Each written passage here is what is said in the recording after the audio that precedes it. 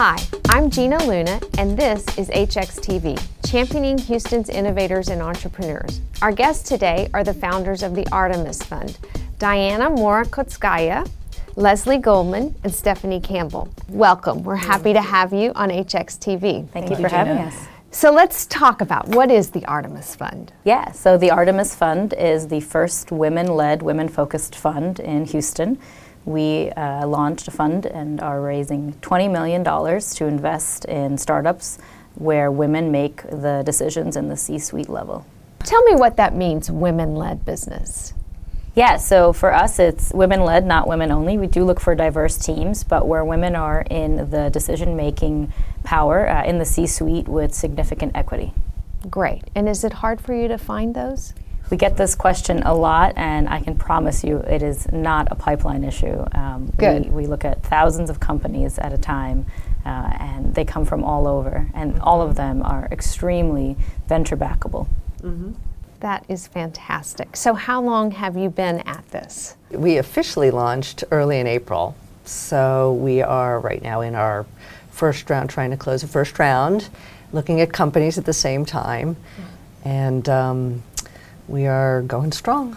Are there other women-focused funds around the country or around the world? Yes, there are indeed. There are some in New York, in California. There's some that are national. There's one in Austin. So there are more and more sprouting up daily. And having a good track record of success, I would expect. Absolutely. Good. And there's also, just to add to that, a lot of really great initiatives like All Raise. They're nationally trying to put women into decision-making roles at VCs because they only make up about 9% of decision makers in VCs nationally.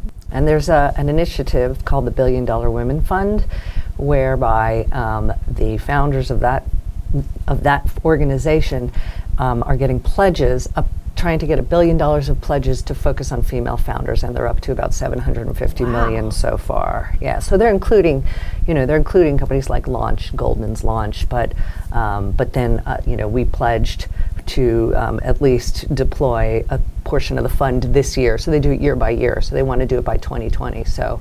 And that's investment capital. Investment dollars, exactly. And it's so far 45 funds have pledged some investment dollars. And they're not all exclusively women focused, but they do have a gender lens. That's interesting. Mm-hmm. So you're in the fundraising process now. Mm-hmm. So tell me about your investor base or prospective investor base, and I'm sure you're getting a tremendous receptivity given your mission. The reception has just been fantastic in Houston. Most of our investor base thus far is from our networks, high net worth individuals in the Houston area, as well as in New York and LA. We'll be sourcing both investments and companies from all over the country. So when you think about your portfolio companies, and clearly the first component is women decision makers, but is there a sweet spot beyond that in terms of where the company is in its life cycle or industry? Tell me more about what you're looking for. All of the companies are tech-enabled and scalable, going after really big markets and big ideas. Think billion-dollar-plus market sizes. They're all post that ideation stage where they have a product, they have customers, real traction, and are looking to scale and grow and hire on other teammates. In terms of where we're investing, we are pretty vertical agnostic, but our sweet spots are fintech, consumer, energy tech infrastructure, and what I call life tech, which is sort of that silver tech down to baby tech, how you take care of your life from your child to your aging parents. Silver tech to baby tech. Yeah. I hadn't heard that. I like it. That's a good one. You heard it here first. That's right, exactly. So I'm sure when you announced the fund, you have probably received a lot of interest from women entrepreneurs who are so excited that you exist and that you're doing this. Absolutely. They're actually finding us from all parts of the country, because I think women entrepreneurs are drawn to the idea that we are focused on them. And sometimes it's hard to get a focus on them from largely the male VC community. And so we're finding ourselves being asked to be lead investors on deals that have limited, that are going to take a limited amount of money. And so it's pretty exciting because we can pull along some other VCs or sort of decide which other VCs we would like to pull into the deal. And have you found from the investor universe, so your potential limited partners, that they understand and appreciate the need for a fund particularly focused on women and the value proposition of that? Yes, for sure. There's sort of the two camps, the side that really understands the value proposition and understands the different types of businesses these women are creating and the fact that there is really a lack of funding for them. And then there's the side of investors who are more professional, who just don't have access to these types of companies because of their networks. I mean, a lot of, as you kind of mentioned, a lot of it is really network focused. And so if you only look inside of your network, you tend to get the same types of deals. But historically, data shows that actually looking outside that network is a much better investment play. Well, and you over and over again, you see part of the challenge for early stage companies is that the capital raising is so anecdotal. I mean, it's who you know or who happens to see your deal versus who might be the best fit. So you all have put up a big sign that helps people find you in terms of, potentially being the best fit and really understanding what they're trying to do. I think it's exciting. And just to add to what Diana said, so we get the question very frequently, are you just raising money from women? And that's not the case. In fact, some of our earliest LPs have been men who really believe in this mission and want to see their portfolios be diversified and see the value. That's terrific. That's great to hear. Well, I think we're going to see more and more funds like yours and thus more and more visibility on successful women entrepreneurs. I mean, they're clearly out there and have in some ways struggled to be adequately capitalized in many cases. So I think the work you're doing is fantastic. So let's fast forward 5 years. HX will have worked itself out of a job. We'll have a thriving ecosystem in Houston. And but where will the Artemis Fund be in 5 years? On Fund 2, We'll likely be raising Fund 2 and investing in more women-led companies and working towards a future where the Artemis Fund is out of its own job because we no longer need to designate a female-led or a male-led fund. That's right. And you'll have spurned some incredibly successful exits out of your first portfolio. I mean, the timing is always a question, but we definitely will have spurned some successful going concerns that will be leading to exits, if not exited. Yeah, that's terrific. Our goal. I'm curious to know how you all got together and your decision to form the fund. So give me the background.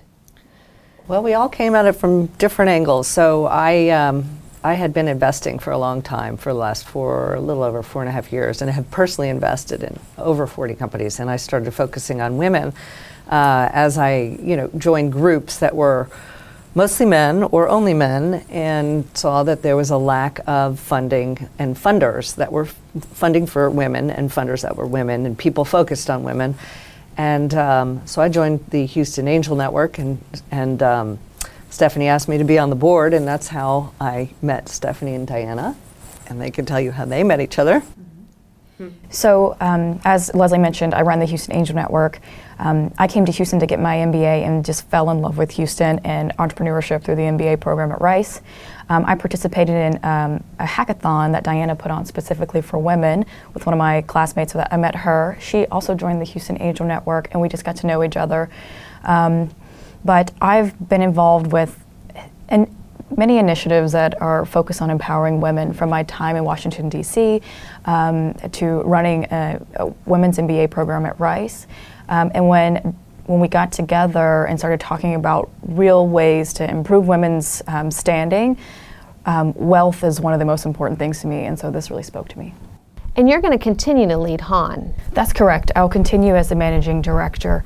At the Houston Angel Network, we're very excited about other funds and investment groups in the community so that more investment can go into early stage companies. What is it that you think is particularly special or valuable about Houston, both in terms of entrepreneurs, but also in as you're raising your fund and looking for companies to invest in? Wow. Well, having just come from Silicon Valley last week, I realized that Houston has so much more excitement about, innovation and entrepreneurship and in Silicon Valley, every third person you meet is a VC, and it's almost like their eyes glaze over. The valuations are so out of reach.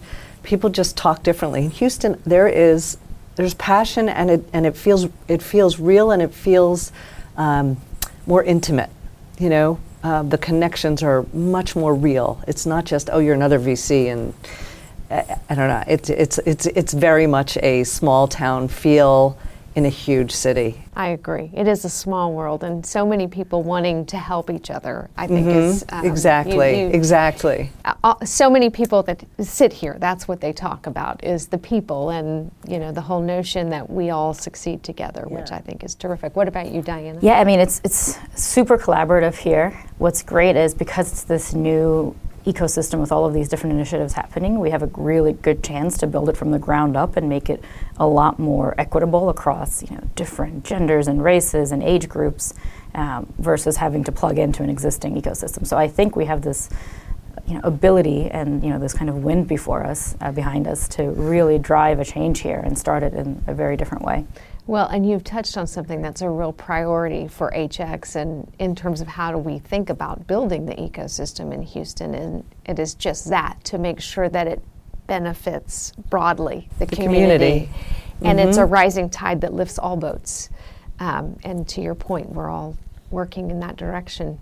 So Stephanie, you said you fell in love with Houston. What is it about Houston that you fell in love with? Well, definitely the people. I came from a very mature ecosystem in DC, right, where it's all about sort of who you know, where you've been. The first question you get asked is, what do you do, right? And so in Houston, I just felt like it really didn't matter where you came from or who you are.